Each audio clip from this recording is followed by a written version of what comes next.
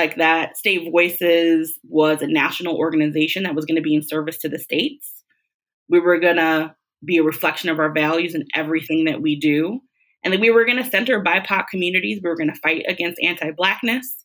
And we were going to build a liberated world for Black people, because I believe that when Black people are free, we can all be free.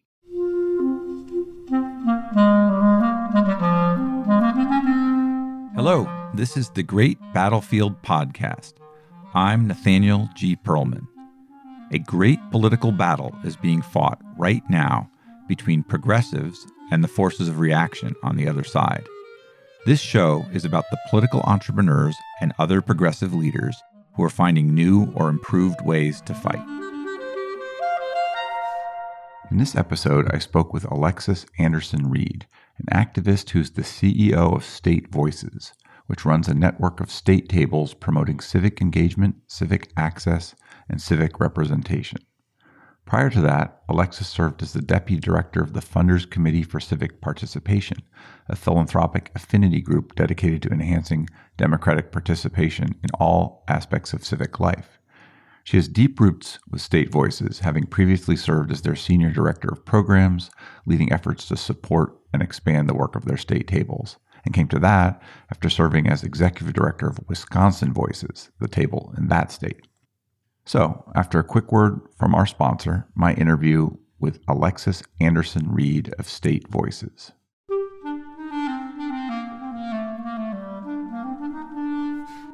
This episode is brought to you by Graphicacy. Graphicacy is an analytic design firm that can help you advance the mission of your organization using your own real data and information.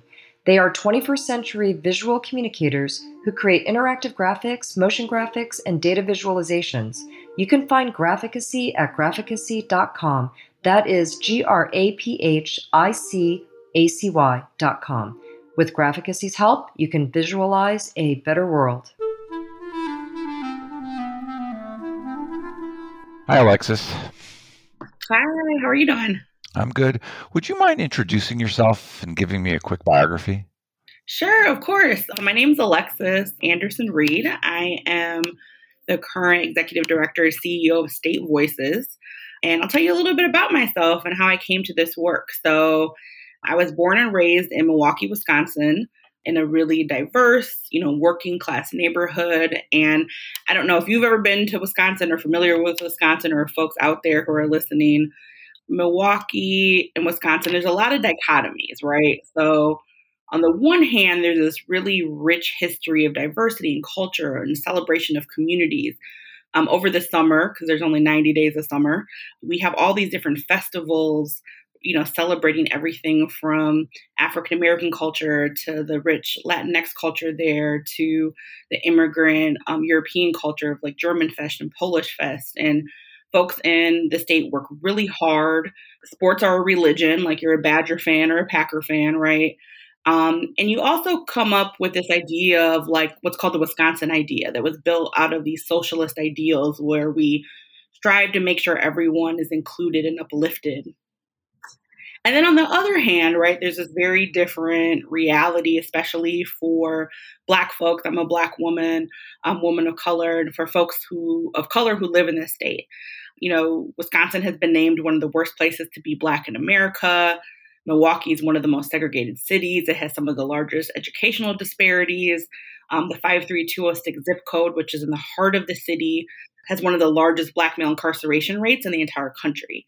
So it was really this backdrop to my coming of age as a young woman of color and a young Black girl growing up there. And so my parents, like most other parents, they really wanted to provide me with the best in education and the best opportunities in life. And so they made this decision to enroll me in this integration program called the 220 program.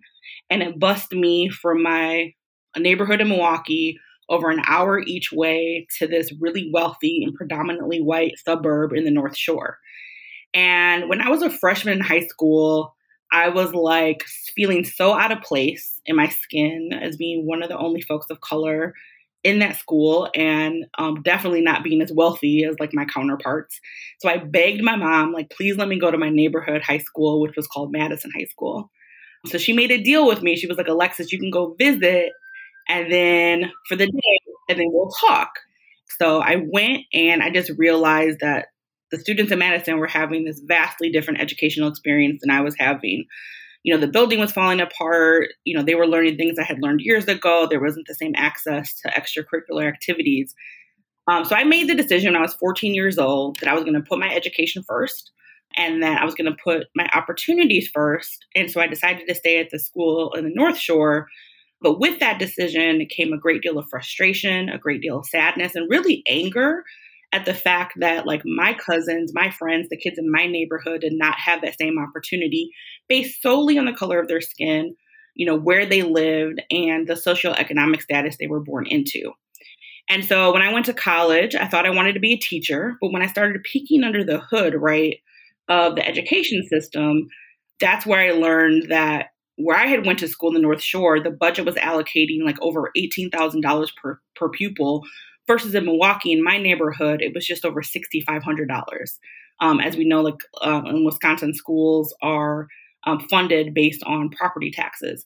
And so at that moment, I made the decision that instead of being a teacher, I really wanted to focus on the systems, the underlying systems, and the policies to help right the wrongs for so many folks who have been hurt, including me. So when I was a junior in college, I co-founded an organization called Youth Reclaiming Our Communities. We organized young people and parents and teachers in the fight for a more equitable education policy.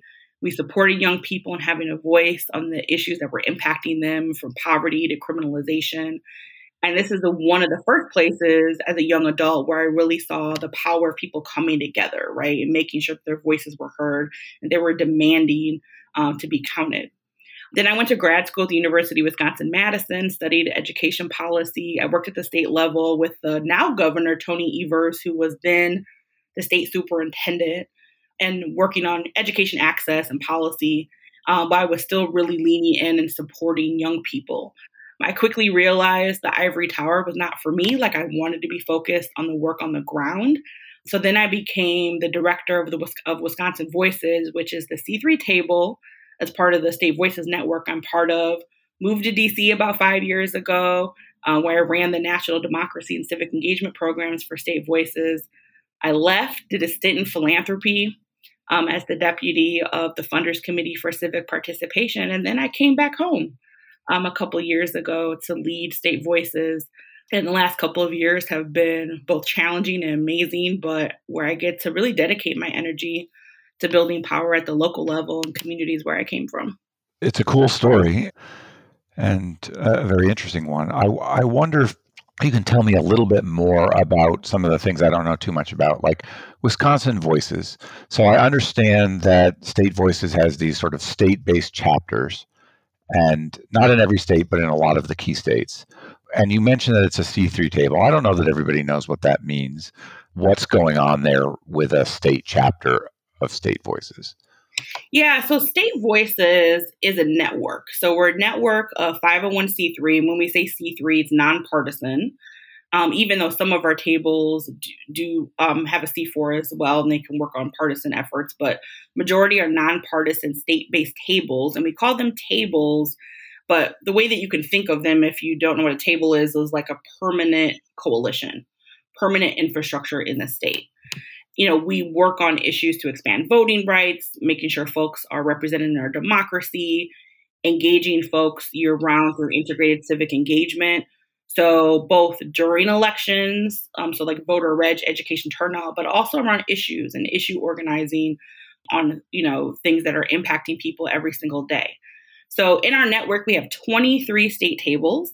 And we have over 600 partner organizations that sit at these tables. So they can be local grassroots organizations. They can be state organizations that have a national affiliate, like a NAACP or a state-based League of Conservation Voters.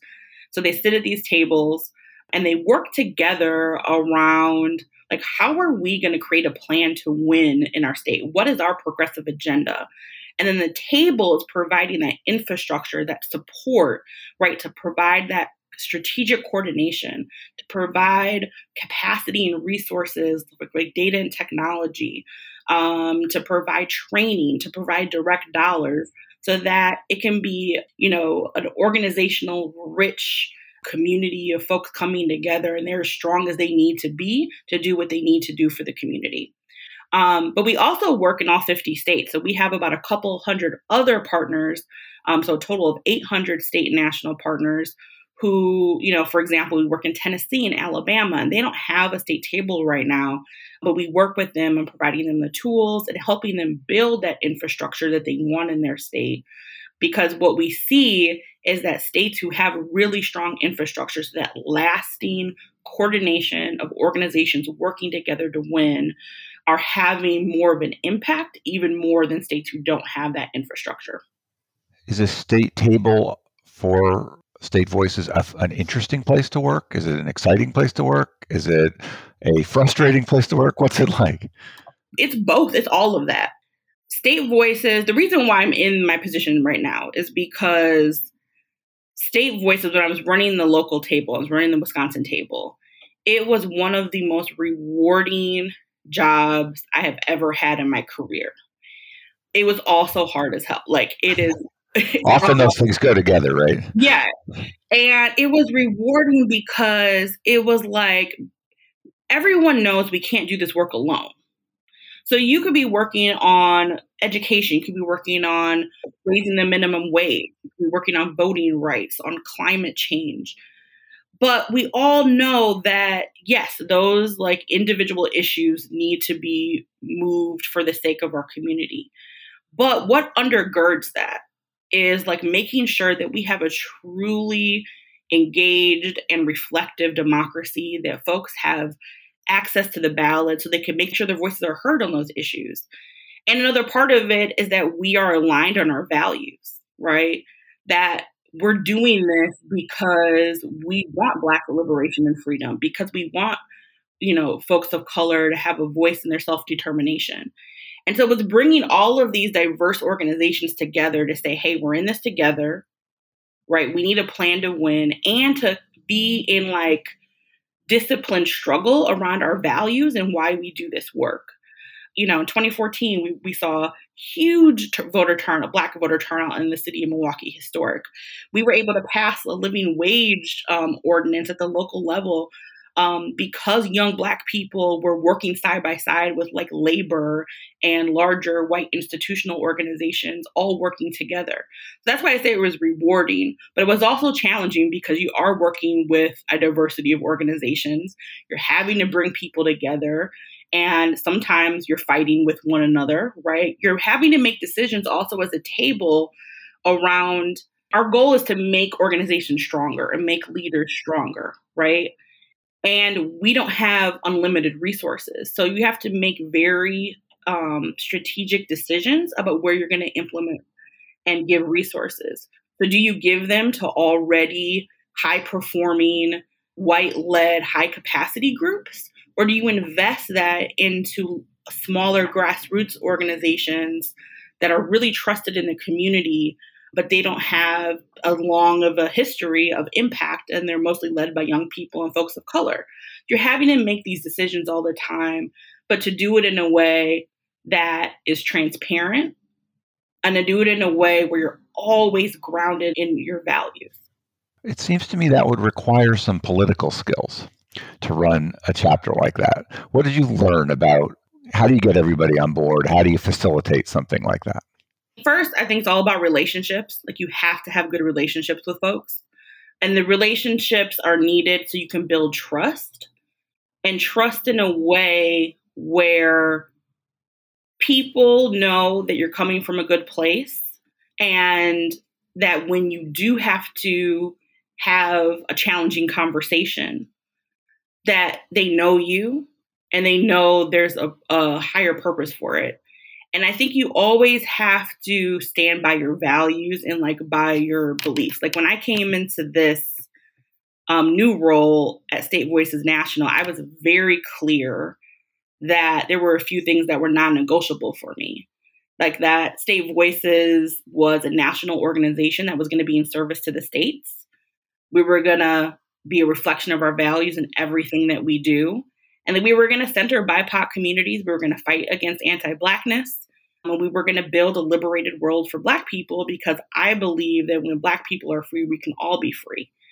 So I made this very clear to the board of directors, to the state directors, to our partners. I intentionally had about 9 conversations before I took this role because I thought it was important that they knew what my non-negotiables were. They knew my beliefs, where I was coming from and how I was going to lead.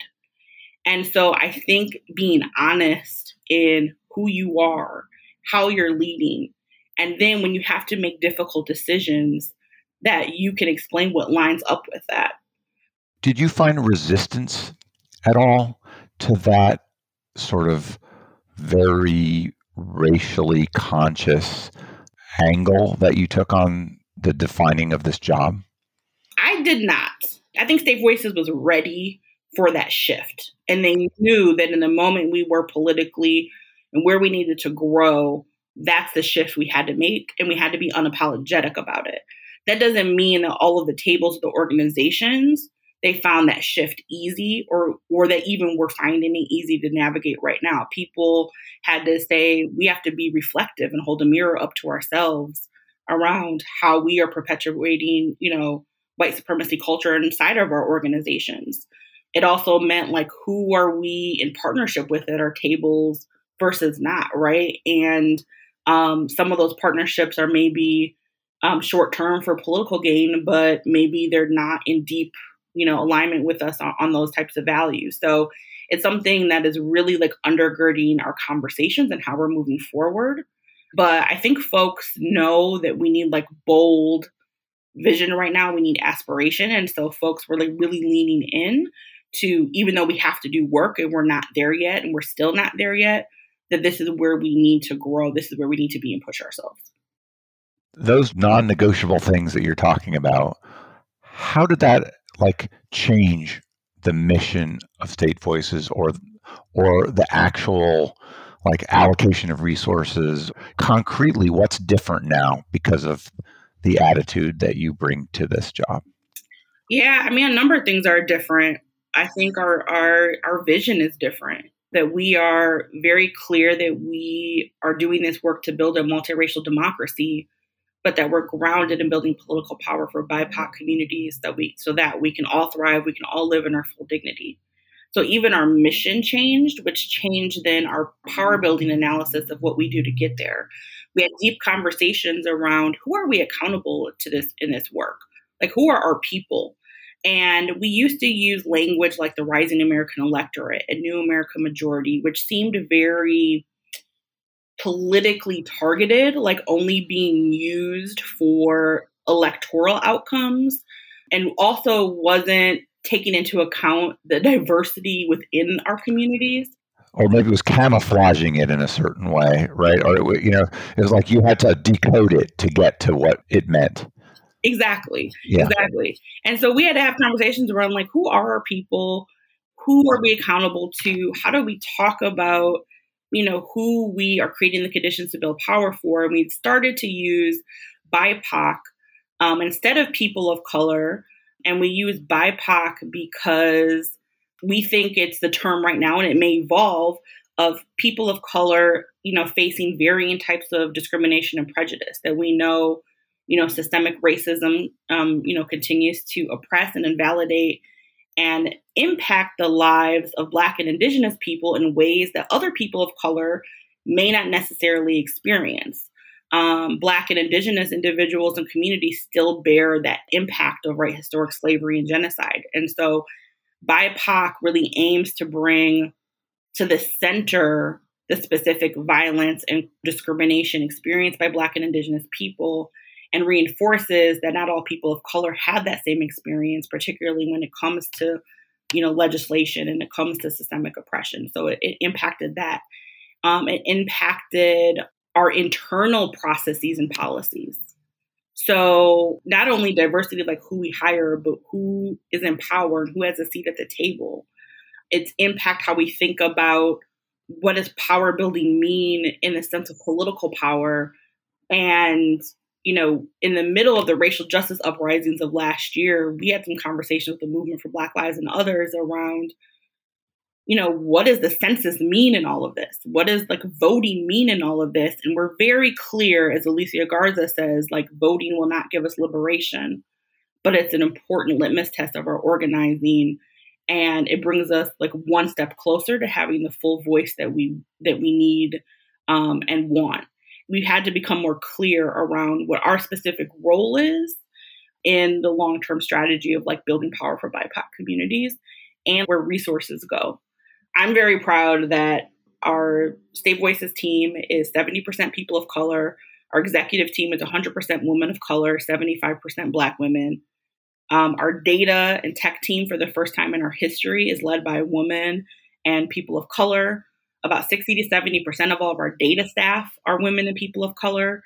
About 70% of all of our state directors are women of color. And so it's very important that we are not only hiring folks that have trust in the community, but then that we're investing in those leaders and then also investing in the organizations on the ground of folks that are led by folks of color. I mean, the Progressive Coalition in the United States and in the states is inevitably multiracial.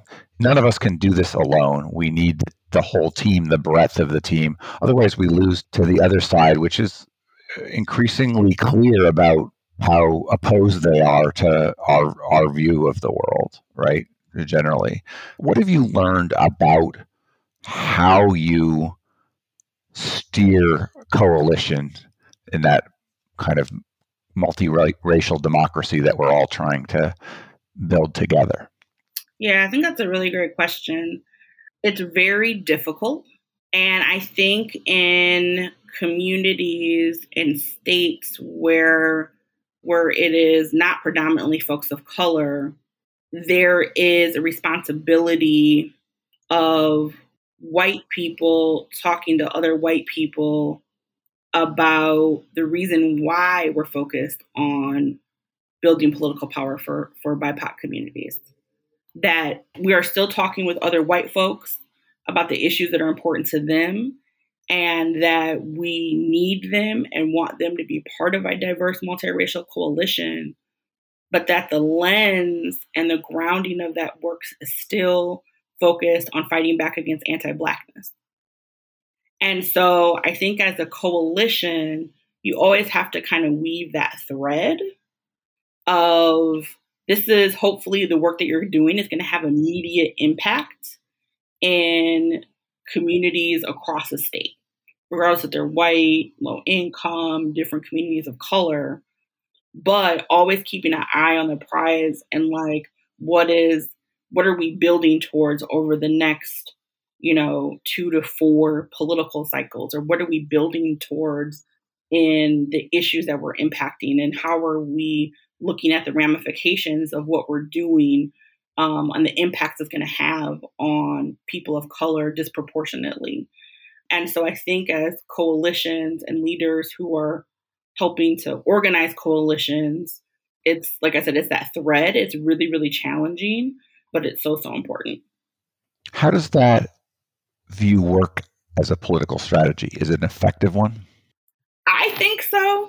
I mean, I think we have it's kind of like, we'll have to wait and see. But I think that you look at what happened in 2020, there was this huge pushback against white supremacy. I just look at like Black Lives Matter, for example, was this aspirational, policy agenda and declaration that like Black Lives Matter. And it started in 2012 and you were just starting to see the fruits of it in 2020. And then in 2020, now you're starting to see this aspirational vision for how police and criminalization is showing up in communities of color and having this harmful impact. And so there's calls for, defunding or abolition of police. Now, we know that that's not going to change overnight, but we're already starting to see seeds of that impact in Minneapolis and in Oakland and in Illinois, who ended cash bail, for example. But just think of like what that can look like in the next 5 or 10 years. We're seeing so many young people and so many folks of color who were the decisive voice, right, in this year, in 2020. We saw white people who were leaning in and like wanting to learn more and also push back against white supremacy. And so I do think it is a winning strategy. I don't think when lives are at stake that we can roll this back. That is not okay. At the same time, we also have to be very clear that we can't underestimate white supremacy and how it's showing up. This is our strategy and this is our plan. And what I see the progressive ecosystems plan and the organizations that we're working with over the next 10 years, I do think that, there's going to be a lot more fights and challenges that are going to have huge impacts on people's lives. But I also think that we have to keep our eye on that prize. What's the difference between what State Voices does and what America Votes does? Yeah, so America Votes is, I would say, like our sister organization. Like we work closely together. We're legally allowable, so like on issues like voting rights or on certain issue campaigns. But they really are the C4 or partisan infrastructure, where we are the C3. We have about 6 tables that we that both have a C3 and C4. So they're both the State Voices and America Votes tables. But the way that infrastructure was built up happened, I think, around 2006, where the Blueprint Project started thinking about how do we provide not only data and technology, but economies of scale for the progressive agenda to win.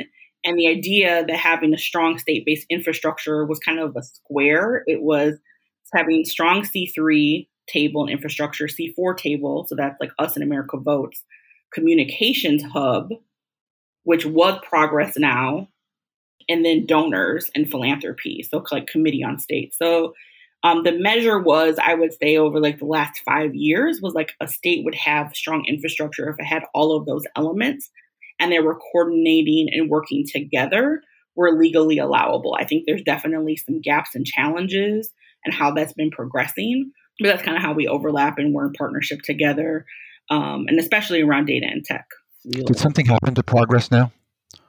To be honest, I'm not even 100% sure what has happened, but they definitely, I don't think, evolved in the way that they, were intended. So there are certain states that still have strong Progress Nows, like Michigan, New Mexico. But I think as a national and kind of lasting infrastructure around communications hub, they didn't last in that way. And so a lot of other work has started to try to take its place, or even America Votes or State Voices, has been seen as helping to place some of that gap in certain states. How do you think we stack up against the conservative side in this C3, C4 state by state power balance? Do we have the resources that they have? Do we have the infrastructure that they've built? Are we ahead anywhere? What does it look like to you? Yeah, no, I think that's a great question. I mean, I think that it's a both and, right? We have the people. If everyone voted, I think that progressives would win all the time. Well, not in Idaho, but yeah.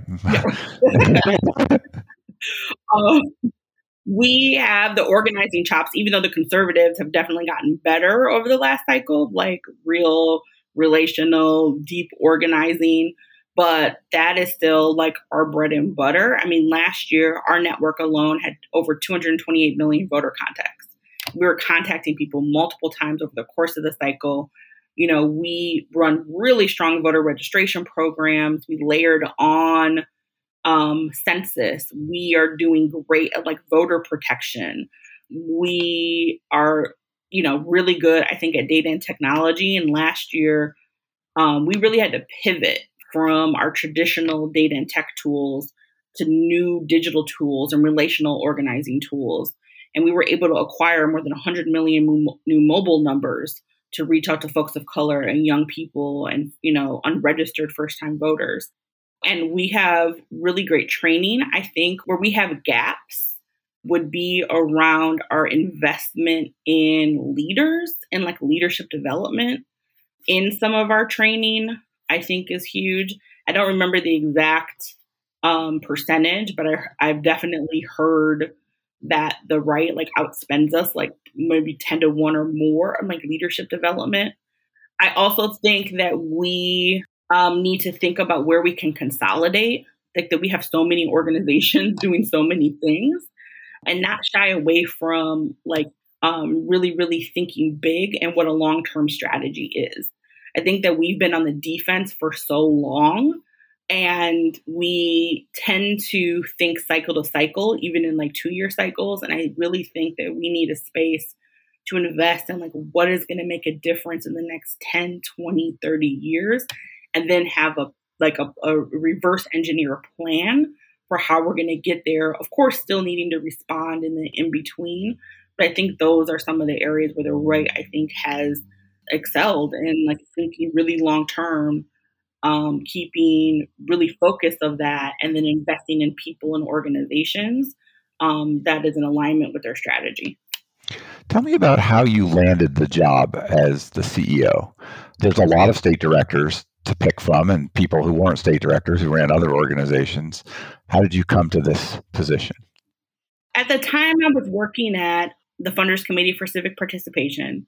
So I was working in the philanthropic space. State Voices was in a moment of transition where as a national organization, they really needed to think about like how they needed to grow moving forward and transform in the moment. I still kept in touch with like, both the funders and folks on the board and state directors who were doing the work. And I think that my experience, both as a state director, but also running some of their national civic engagement programs and then working in philanthropy, gave me experience in a few different areas that, was really lined up for the job. And so some folks from the board and some of the state directors came to me and they were like, we want you, and so, Nice. yeah, yeah. So, which is definitely makes you feel good. But I wanted this job too. It felt right. And I also knew, like I said, we were in a moment of a transition as an organization. And I wanted to be a part of thinking and really realizing what this organization that has meant so much in my life and that I've seen firsthand the impact that it's had on people and organizations, people on the ground, to make it even better. And so it was just like the perfect moment of, everything lining up. How big of an organization is State Voices right now? How many people work for it directly in the national part? Yeah, so national, we have, I would say like a smaller to medium-sized staff. We have just over 30, we have 31 people. Mm-hmm. That's a lot of people, yeah. Yeah, so something to manage. Yeah, but we also pay for data staff in all of our 23 states. But they're not employed through us directly. They're employed directly through the state tables, but we raise the funding to support those positions. So is it part of your job to raise funding? Yes. What does the budget look like for you in a year? Right now, I can't even say what it is because it's changed so much. When I came into the organization, we were in a deficit. Our budget was around $7 million. Then it went up in 2019 to around $9 million. And we were then in the, out of a deficit plus $4 million. In 2020, our goal was to raise about $14 million, but I ended up raising 30. Big year, big political year. Yeah. Right. 2/3 of that went directly back into the field. So we re-granted directly $10 million to the tables and the organizations on the ground. Another $10 million went into our new data and tools and like having to shift everything. And the other $10 million was both like overhead, but also providing support for folks on the ground. And so I haven't had like a stable budget and like able to compare it against anything. But I can say we are a vastly different organization than we were a couple years ago. And so if I had to guess, I would say that we'll probably stay around the $20 million range. Where's that money coming from? It's mostly coming from, institutional donors, and foundations. We do have a growing individual donor base. Last year, we launched our People Power Fund for individuals to be able to give, but the vast majority comes from foundations. You've mentioned several times that you're providing technology out into the states. Tell me what you currently are providing. Yeah, so we kind of have what we term legacy tools, which is the van, right? The van which is the voter file. Yeah, the voter file. Yeah. Yep. And we provide that for free or very, very low cost to organizations. And then a few years ago, we started to offer like Hustle or Get Through, like, to the text messaging programs. In 2020, just expanded to more reporting tools, like the S tool and Civis, to Reach, which is more like organizing tools where people can have more like organizing conversations on issues, to, Get Through and, to both text messages and predictive dialer tools, to Ballot Ready on tools around vote by mail. And so we really brought all of these new tools online in 2020 and trained over 5,000 organizers in using these new tools. And I think our goal is moving forward that we don't dip back down to only using the van and a couple other tools. Our goal has to be to democratize data. Our goal has to be to really operate in a way that folks are organizing in the 21st century. Folks want to own their data. They want to have real-time reporting. They want to make sure that they're able to capture, qualitatively the conversations they're having. And they want all of these tools to be able to talk to one another. So that's that moment that we're in, which I think is both really exciting, but it's also a bit terrifying because I think that we can do it and we can do it together. I'm just like, how do we sustain at this level and continue to grow, continue to adapt, continue to train? I keep telling folks, like our funders, I was like, last year we had to get ready. Like now I want to stay ready. I don't want to have to get ready again for 2022, get ready 2024. This is the way we organize now, right? And so digital isn't just this offshoot, it's integrated into everything that we do. Well, speaking of integration, once you have that kind of proliferation of different specialized tools, there's a bit of a challenge in having that data shared amongst them. How are you making progress in that challenge? We're actually dealing with some of that challenge right now. We're getting ready to release our post-election report, and we have some of the data, but then some of our data we know isn't accurate because we're having to look at all these different data sources instead of just having one place where it can plug into on the back end. And so we're looking at, at Civis or different opportunities. We're also talking with America Votes and the Movement Cooperative around how we can share data or even create something together that will do this. So that's both a challenge and an opportunity. I recently talked to Blue Link, which is hoping to flow data among different progressive tools. Are you aware of that one? I'm not personally, but that doesn't mean my data team isn't. We released in 2020 a data and tools tech guide because there's so many tools that are popping up. It's just like, it's kind of crazy. You can't even keep up with all of them. So what our data team does is they vet them and they test them. And so we tested them, a lot of them in 2019 or early 2020. And then we released a guide to the progressive ecosystem where we tested, I think it was about 48 tools. And then we said, this is what we think works and why, this is where we still see some challenges. And the feedback on it was great because people were like, we don't have time to vet all of these tools and test them all out. So we're going to do our second guide later in 2021. Why are you not in 50 states? I think there's a couple of reasons. I don't necessarily believe that a 50-state strategy is the right strategy. We're thinking critically about where we need to expand. We have an emerging states program where there are tables that are forming. They're not affiliated with us yet, but we're working with them on how to build a strong C3 infrastructure. So we're working in Iowa, Tennessee, Alabama, Mississippi, West Virginia. I do think that there will be new tables that are coming up that we'll affiliate with. I think Tennessee, for example, we have really focusing on the Southeast. And we're starting to think about Texas. We used to have a table in Texas. Texas is very difficult. I think that Texas is, we're thinking about a regional strategy there, maybe regional tables. I think people are scared of Texas in the same way where they think that they invest a lot and there's always issues similar to Florida. We have to figure that out. But people are asking right now, like, who is the next Georgia? Like, that's the number one question I've been getting, post 2020. And I'm like, number one, Georgia is only Georgia because there was a long-term investment in infrastructure and in organizers and people doing the work, coupled with like great leadership, coupled with a focus on like broadening the coalition and on communities of color. And demographic change taking it in our direction, which is happening in Texas, which is happening in North Carolina, and other candidates for, going blue states. Yep, exactly. So that's why people are like, well, Texas is the next, Yeah, but we don't know the time frame. Yeah, we don't know the time frame.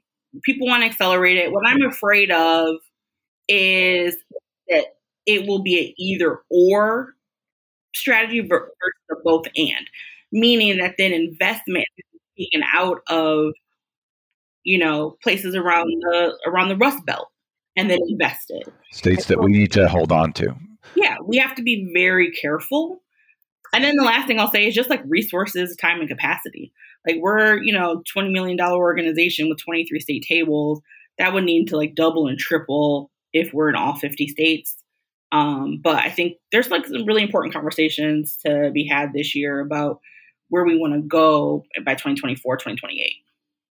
After Trump came in, the conservative side was kind of ascendant in different parts of the government, and it put the progressive side on its heels, and we worked really hard to gain back power for progressives. Are we still working full speed on that post getting the presidency back and gaining some progressive victories elsewhere? Where are we? Yes, we're still working full speed ahead. Our work does not stop the day after the election. Our work is year round. It's day in and day out. And so our folks are constantly organizing, are constantly talking to folks around the issues that are impacting them, are making connections to what that means for local municipal elections, for state elections, for federal elections, what that means for, who are the next elected officials. Like, we are full steam ahead. That's what makes our work both so exciting, but also really challenging because our work doesn't stop.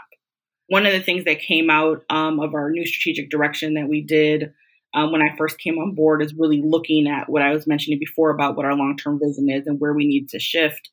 Is we really got into a conversation around political power and what that means. And what we were hearing from a lot of our partners, what we were hearing from our states is that folks feel like we need a C4.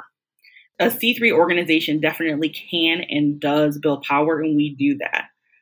But why not have all the tools at our disposal? And so this year we're exploring and having deep conversations if we should get a C4 and what that will mean for our work and how that'll expand in 2022 and beyond. For people who are not steeped in all of these organizations that make up the progressive ecosystem, what do you think would surprise them the most about State Voices and what it is and how it fits in? I think that people would be surprised around like how much we do that's in the background. We used to consider ourselves the invisible glue. We don't use that term anymore, but we still consider ourselves like a backbone organization.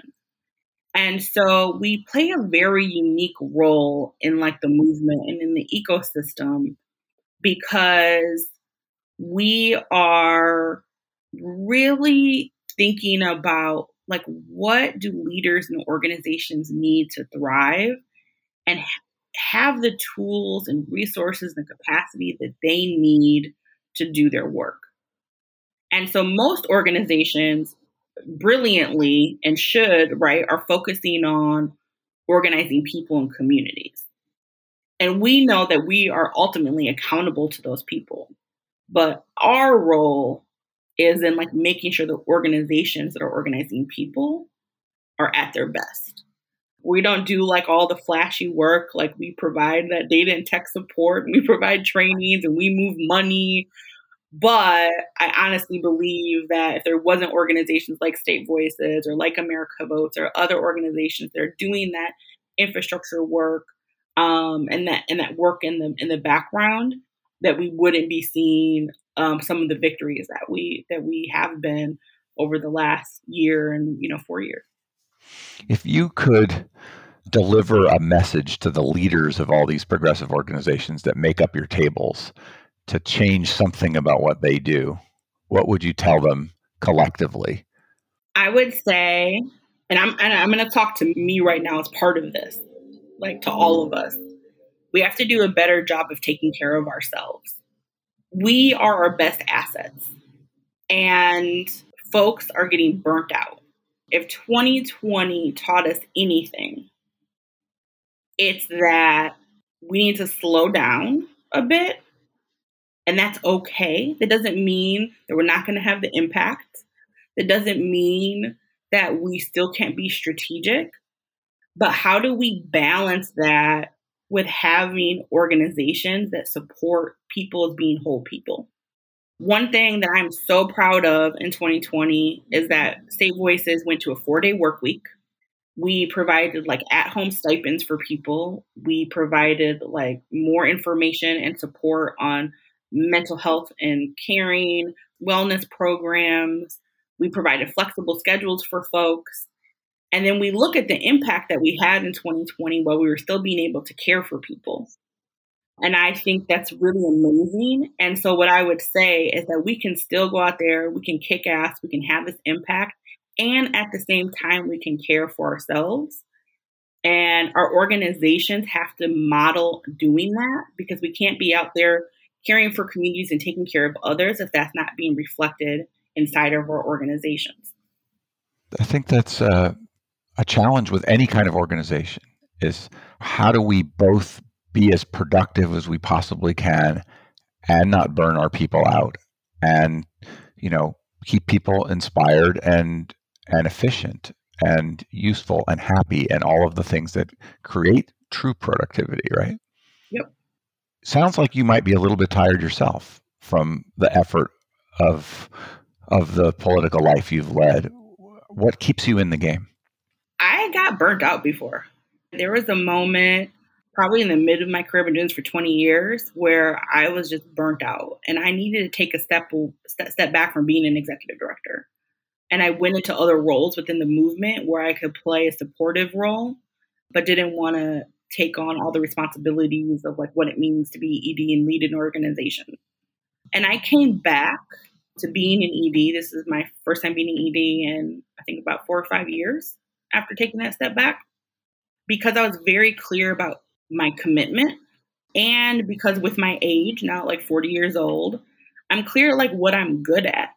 And I'm a good executive director. Like, of course, I have challenges and where I need to grow, but that's where I was like, I can play this unique role and in a role where I have some expertise, but I'm very, very clear with myself and with my team that I'm not going to do that at the expense of myself. So I enjoy, and what keeps me in it is like, I love like seeing big ideas come to life. I love organizing a team around a common goal. Most people don't like to fundraise. I love, talking about this vision for our work and bringing in money and moving it to like the folks on the ground to be able to do it.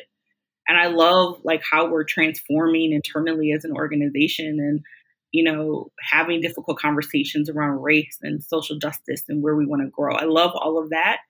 And I also, probably the biggest personal struggle I've had with my life is work-life balance. And so that's a constant thing for me. I'm very good at like holding it up for other people and in the culture of the organization. I just know for myself, like I can be great at this, but I can only be great at this if I'm taking care of me. I've talked to a few other executive directors recently who have noted that groups with peers, with other EDs, have been really good support. You have something like that? Yes. Tell me about that. The big smile on my face. I do. I would not, I don't know what I would do without them. So when I was coming into this, it just happened like around 2017, 2018. there was just this moment where a lot of the national organizations who had existed for a long time, or infrastructure organizations, were starting to be taken over and led by people of color, younger people of color. And we were new to our roles. And so I had known them just like for being in the movement and doing work. So we just started off by going to happy hour when we were able to see each other and like having drinks and like checking in on each other. And it's turned into a cohort of what we call the new executive directors of color, relationships and resilience, where we support one another, both on personal level, organizational level. We share resources with one another. We strategize together. We think about how we can coordinate together. And we talk to both funders and the larger ecosystem about the importance of investing in leaders of color. I'm sure if you talk to any of them, everybody's like, there's been a moment where that cohort has saved my life. And I've just learned so much from them. We actually have a meeting this afternoon. And so to talk about what we're going to do for 2021 together. So what's the best advice that you've received about having this kind of role and doing it well? And what's the advice that you would give to someone else? Probably the best advice that I've received is don't overthink things and get out of your head. Like, you're not going to please everyone. And so your goal can't be that everyone is going to like you or agree with you.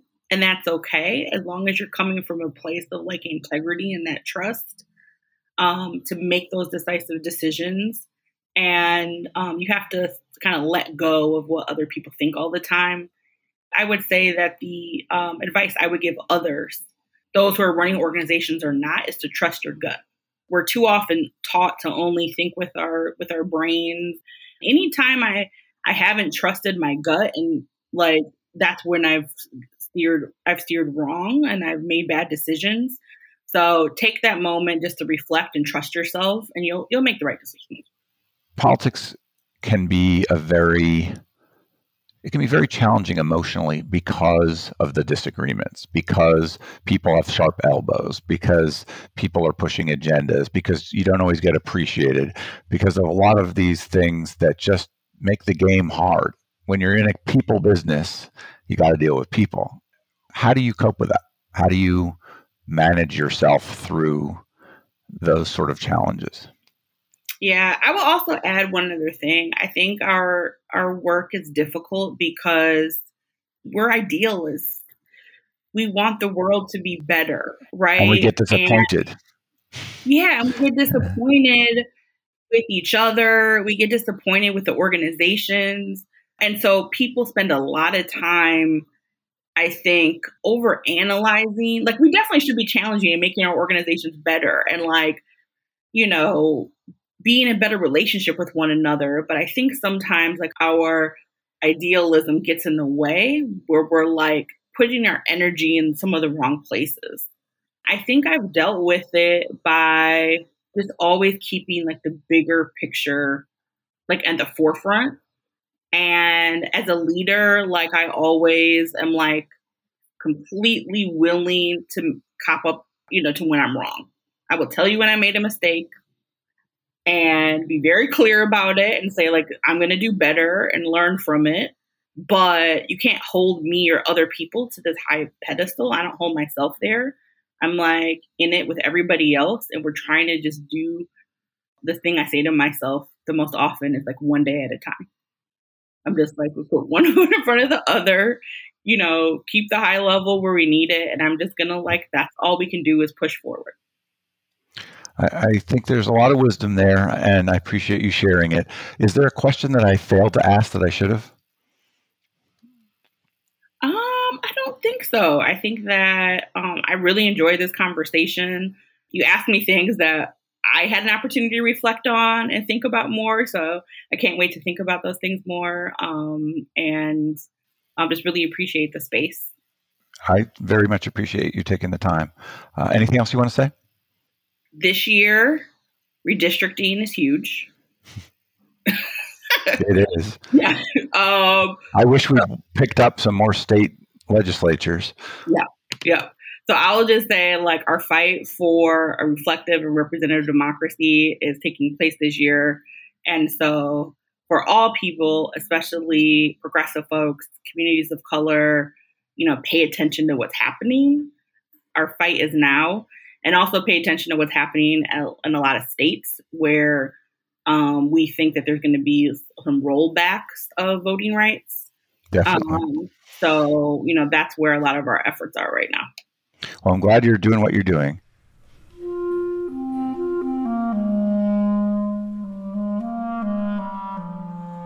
That was Alexis Anderson-Reed. She's at statevoices.org. This is Nathaniel G. Pearlman with the Great Battlefield Podcast. You can find us at greatbattlefield.com or by searching for Great Battlefield in places where podcasts are found.